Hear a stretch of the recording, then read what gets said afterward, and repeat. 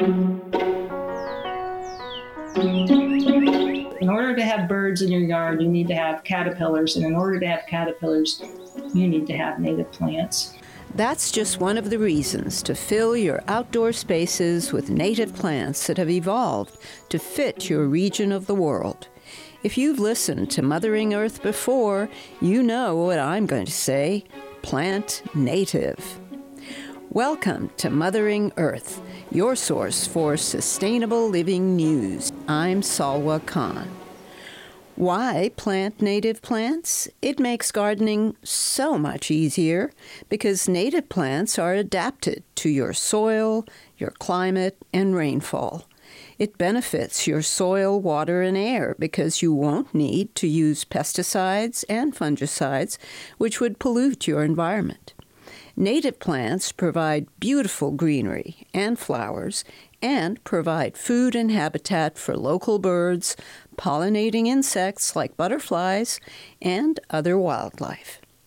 Depending on where you live, the list of native plants will vary. But no matter where you live, a little online research or a chat with local gardeners will reveal what plants are native to your area. In this program, you'll meet a champion of native plants. You heard her at the beginning of the program. She's Meg Inglis, Executive Director of the Native Plants Society of Texas. We'll talk about the many benefits native plants bring to any ecosystem. But first, I asked Meg to tell me why she joined the Native Plants Society. My husband and I moved back to Texas from out of state in the year 2000.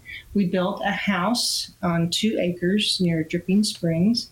And when we decided to supply our house with water, we chose to go with rainwater.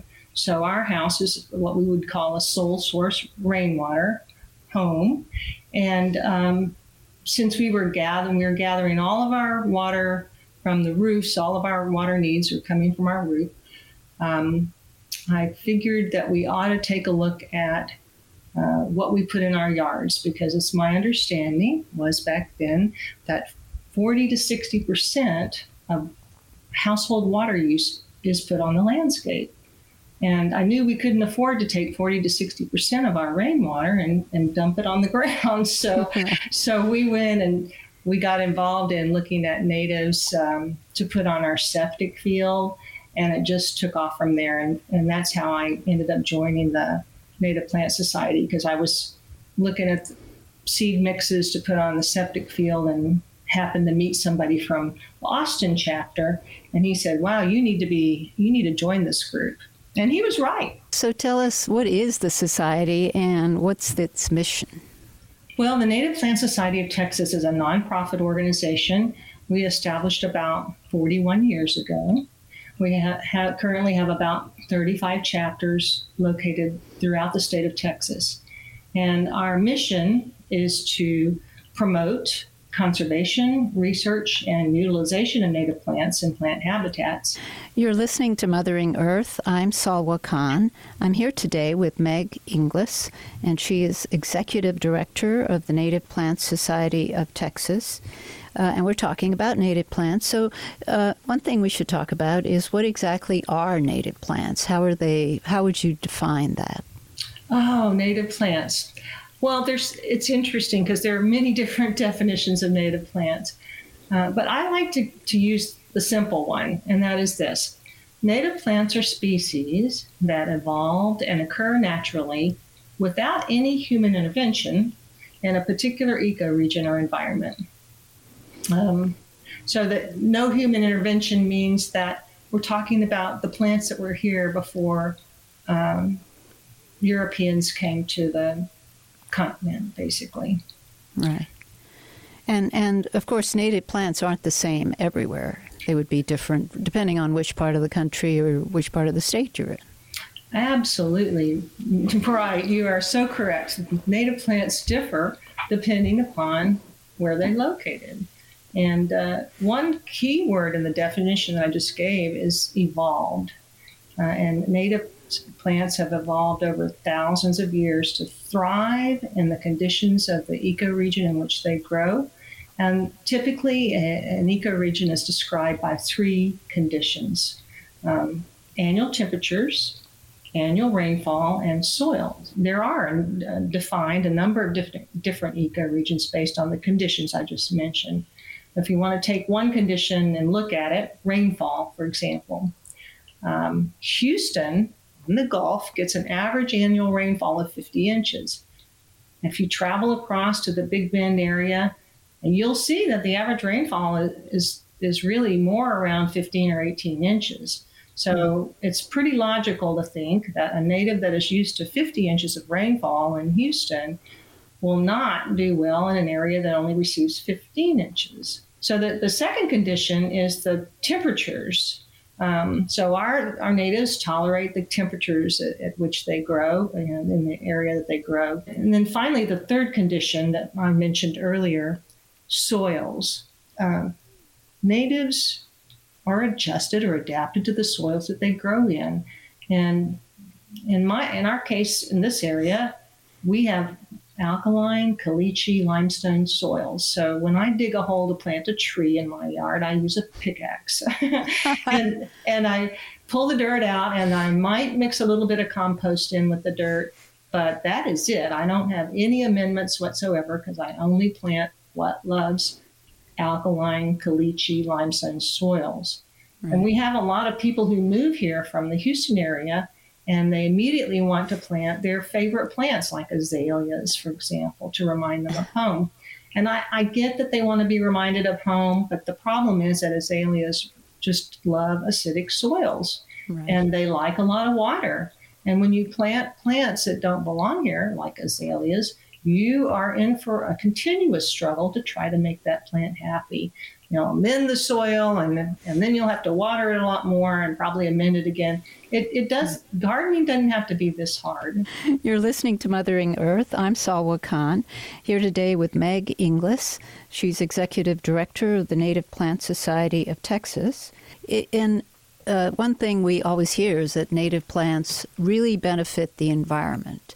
Can you talk about that and what ways they benefit the environment? Oh, yes. That's key. That's a benefit we like to talk about in our classes that we give. Native plants make up the base of the food chain and or the food web, whichever term you would prefer to use. And they're essential to the success of our ecosystem. All wildlife really depend upon native plants.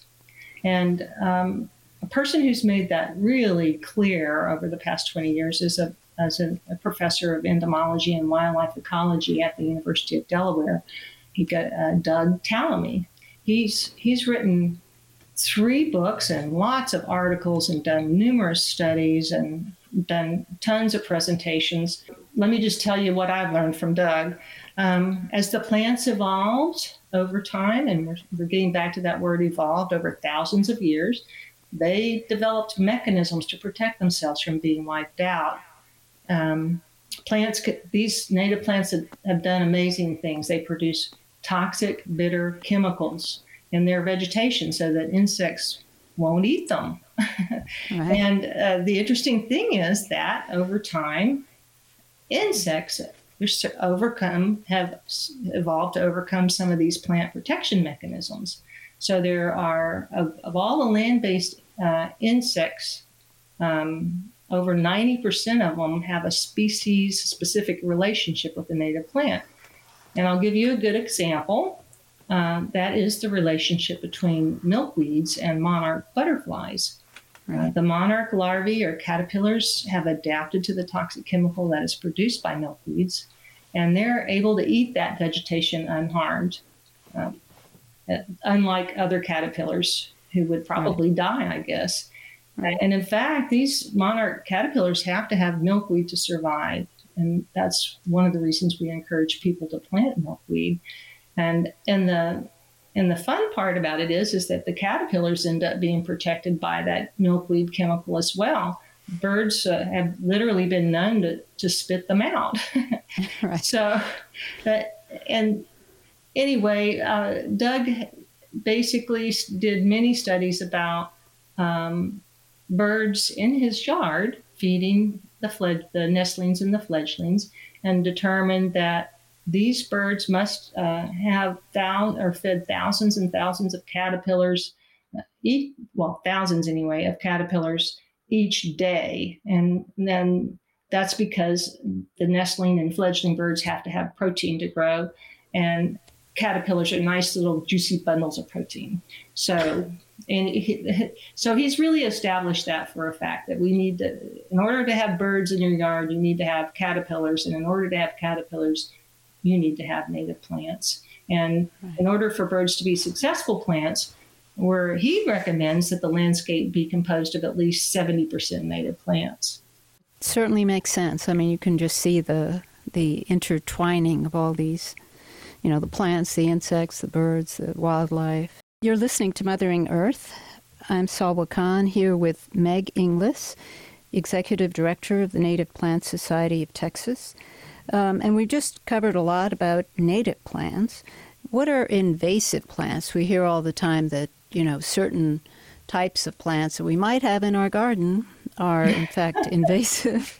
What are those, and how did they get here? Well, invasive plants are species that are, native plants are native, invasive plants are non-native. And they're non-native to that particular region where they happen to be. And their introduction can cause, or is likely to cause, economic or environmental harm to or harm to human health as well. What invasives do that are harmful is that they come in, and they're very invasives by their nature, are very well adapted to wherever they decide they want to land, and they end up taking over and displacing native plants by taking over the locations that natives are growing. They outpace native plants. And the reason they do that is because they have no natural enemies. So it really impacts the nature's balance of the species.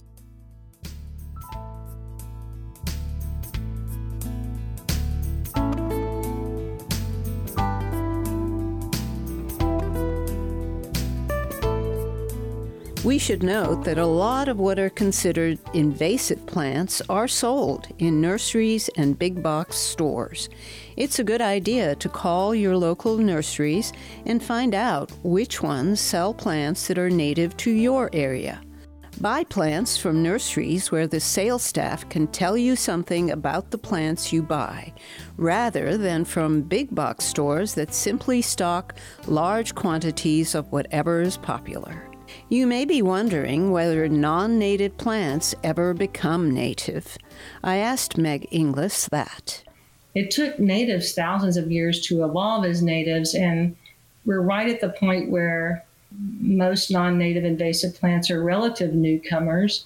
And what I'd like to say is that we not test that out and just plant natives instead, because we know that's the right thing to do for our environment. When non-natives are planted, it's not always obvious if they're going to be invasive or not.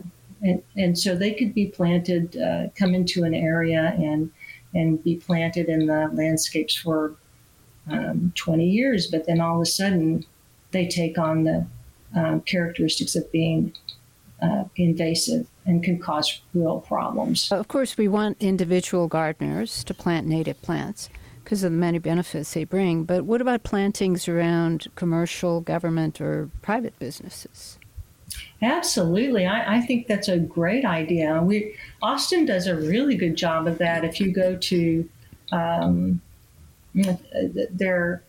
their library, downtown library, for example, has got all non-natives. They take their government, they take their public buildings seriously when it comes to native plants. And each native landscape adds up to create a larger landscape. So the more landscapes that we put natives into, no matter how small, the better. And this is something else that Doug Tallamy has done, and he's created the concept of the backyard homegrown national park, and brought and really made us understand that you don't have to have a large piece of property in order to make a difference. If in my neighborhood, for example, if my whole yard is native, and then if my next door neighbor or the neighbor across the street is native, then they just add up together. You can create this sort of image of more and more property becoming native and being turned into a homegrown national park. And in fact, you don't even have to imagine it. You can go online to his website, and if you have, I think he requires you to have over 70% of your yard to be native. And right. if you meet that requirement, you can add your landscape to his map, and which I think is a really cool idea, to be able to go to that map and see the homegrown national park growing, because these connections are critical to maintaining the sustainability and resilience of our ecosystem. Whether a home garden, commercial, government, private, I assume you would oppose planting of lawns. Can you talk about that? Yes. Lawns harken back to our European roots. That's what I always hear.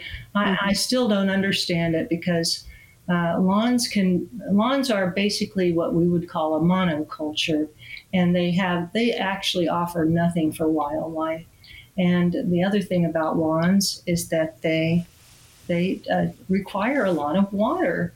And this is just something that we cannot afford. Neighborhoods need to talk to their HOAs and talk about the fact that lawns can be detrimental in many ways, and to convince them that it's okay to replace their lawns, because some neighborhoods require lawn, which just boggles the mind. And that's what you see when a typical development goes in. All the plants are wiped out except for a few that are considered valuable, like around here it's live oaks. They'll leave the live oaks and wipe everything else out, and then put the house in, and then what they add is a lawn in the front yard and the backyard, and a few shrubs around the house, and a tree in the front yard, and that is such a water hog, and we can't afford to do that. We just can't afford to do that. We have a limited supply of water on Earth. We have it's set. We can't create water, so we need to conserve as much as we can. And I see an alarming trend in my area, of people having both rainwater and well water sources, so that they can have the luxury of watering their lawn on a daily basis in this heat, which I think is a huge mistake, and filling swimming pools and that sort of thing. I think that it's becoming clearer and clearer to everyone that water is a limited resource, and we need to be as careful as we can about consuming it. Right. And that's the other benefit, of course, of natives, which you talked about earlier, is that they can cope with the rainfall in your particular area without additional watering. Yeah. You do need to, I have to give the caveat, you have to understand that you can't put any plant in the ground and not water it to establish it. So there's a certain period of establishment where they have to be watered, but then after that, you shouldn't have to. These plants are amazing in their ability to respond to the conditions that they're given. I'm always amazed. The fact that lawns are water hogs and have to go has become very clear to a number of states, including Nevada, which has declared that only grass lawns with some functional use, like athletic fields or cemeteries, can remain. Everything else must go by 2027. Nearly 4,000 acres of grass will have to be torn up and removed, which could result in saving 10 billion gallons of water each year. That's a lot of water. Other states, including California, Utah, and Colorado, are addressing the issue of lawns and water use in various ways, including paying people to get rid of their lawns or banning the irrigation of grassy areas that serve no particular function. You're listening to Mothering Earth. I'm Salwa Khan. I'm here with Meg Inglis, Executive Director of the Native Plant Society of Texas. I recently read a study that showed that milkweed plants we buy at the nursery are probably laden with multiple pesticides and fungicides, which would probably be harmful to pollinators. And that made me wonder whether the other native plants we buy at nurseries or probably at big box stores also have harmful pesticides and fungicides. So what do you suggest gardeners who are looking for safe and organically raised native plants should do? Well, we recommend that you shop for native plants at local nurseries, especially at local nurseries that are known for selling native plants. And when you go to these local nurseries and look at their native plants, then you need to ask the nursery whether the plants have been treated with any pesticides. And it's different. That's a different question than if the nursery is spraying insecticides. If they're not spraying insecticides, then they can safely say no. But if you ask the question, have these plants ever been treated with any pesticides? That's a different question. And hopefully they'll be honest and say, well, we don't know, or perhaps, or whatever. So if you find out that the plant has been treated with pesticides, then your job is to let them know that that's unacceptable and that and furthermore, that you're not going to buy it because of that. Right. So the other way you can get around this issue is to propagate your own plants. Mm-hmm. You can get seeds or cuttings, and a lot of these plants you can take a cutting from a plant that's already in your yard, for example, and take a cutting and create another plant. So, it's a problem. I agree. And I think we just need to be vocal about it and as much as possible. Right. Try to change it. Mm-hmm. And I do agree, though, about propagating your own, because I know a lot of my native plants will actually drop little plants. Mm-hmm. And if you just dig it up and replant it somewhere else. Well, and that's right. And that's how you know that, for example, the Austin Native Plant Society Texas plants don't have pesticides on them, is because a lot of times that's what we do is we just dig up our little plants and put them in a pot and bring them to the plant sale. We also buy our wholesale plants from reputable plant nurseries, and so that's the other thing is, we know what our source is and we know what our source does, and it's Native Texas Nursery up here in Austin is our wholesaler. And then we also have a few plant. We have, the Native Plant Society has a huge mixture of people, and one of the groups that's attracted to the Native Plant Society are the people who grow plants, and so we have a couple of growers in our chapter that sell plants at the sale. Right. And speaking of your sale, you also have another big event coming up. Tell us about Texas Native Plant Week. What is that? The Native Plant Week is the third week of every October. During that week, we celebrate native plants even more than we do the rest of the year. And we have plant sales, and we have city proclamations and bio blitzes and contests and media releases and stuff like that. So where can people find out? Is there a website to go to? We do have a website. It's the acronym for our organization, which is N as in Nancy, P as in Paul, S as in Sam, O, T as in Tom.org. And that's where you can, if you just go to that state website, you can look up you can find out about chapters that you might be interested in. We have, under resources, we have native plant lists that you can use, broken up by area that they grow. not by ecoregion, because we don't expect a layperson to know what ecoregion they are in.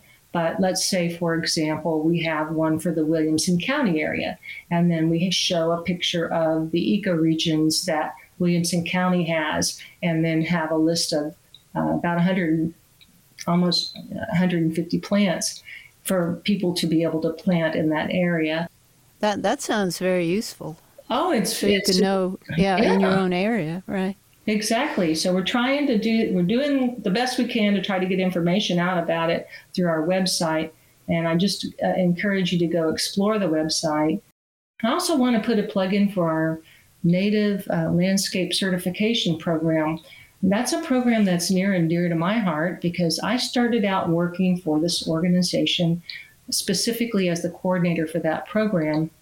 And it's a series of day-long classes, 4 day-long classes that talk about the benefits of native plants. These classes are put on not by the state, but by our very loyal and passionate Native Plant Society of Texas volunteers who just do this out of the love of their heart.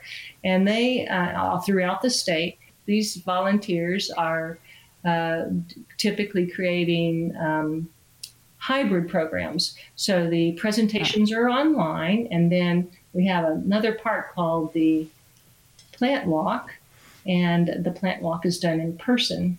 Okay. So the Austin chapter, for example, we do our presentations on a Saturday, and then that afternoon we go and look at the plants at the Wildflower Center. What can our listeners do to help promote native plants?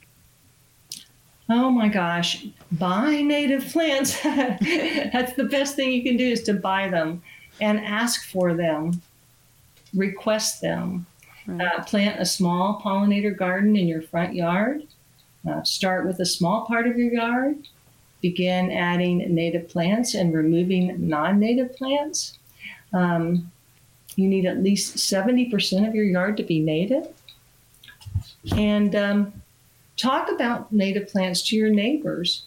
Get involved with HOAs to make it okay to plant something other than lawns. Ask nurseries to sell more plants, as I've already said. And the other question that we talked about earlier, too, is ask nurseries if they plant plants treated with pesticides. Don't buy them, and tell the nurseries why if they have pesticides. And then ask big box stores to sell locally sourced native plants, and remove invasive plants wherever you can. Native plants are such an important topic that Mothering Earth has featured it in several programs. In fact, our very first show way back in 2014 was about the importance of using native plants. As you heard her say, my guest, Meg Inglis, has learned a lot from an author, entomologist, and professor, Doug Tallamy. Tallamy is well known for his popular books on how wildlife populations suffer when the plants they depend on aren't around.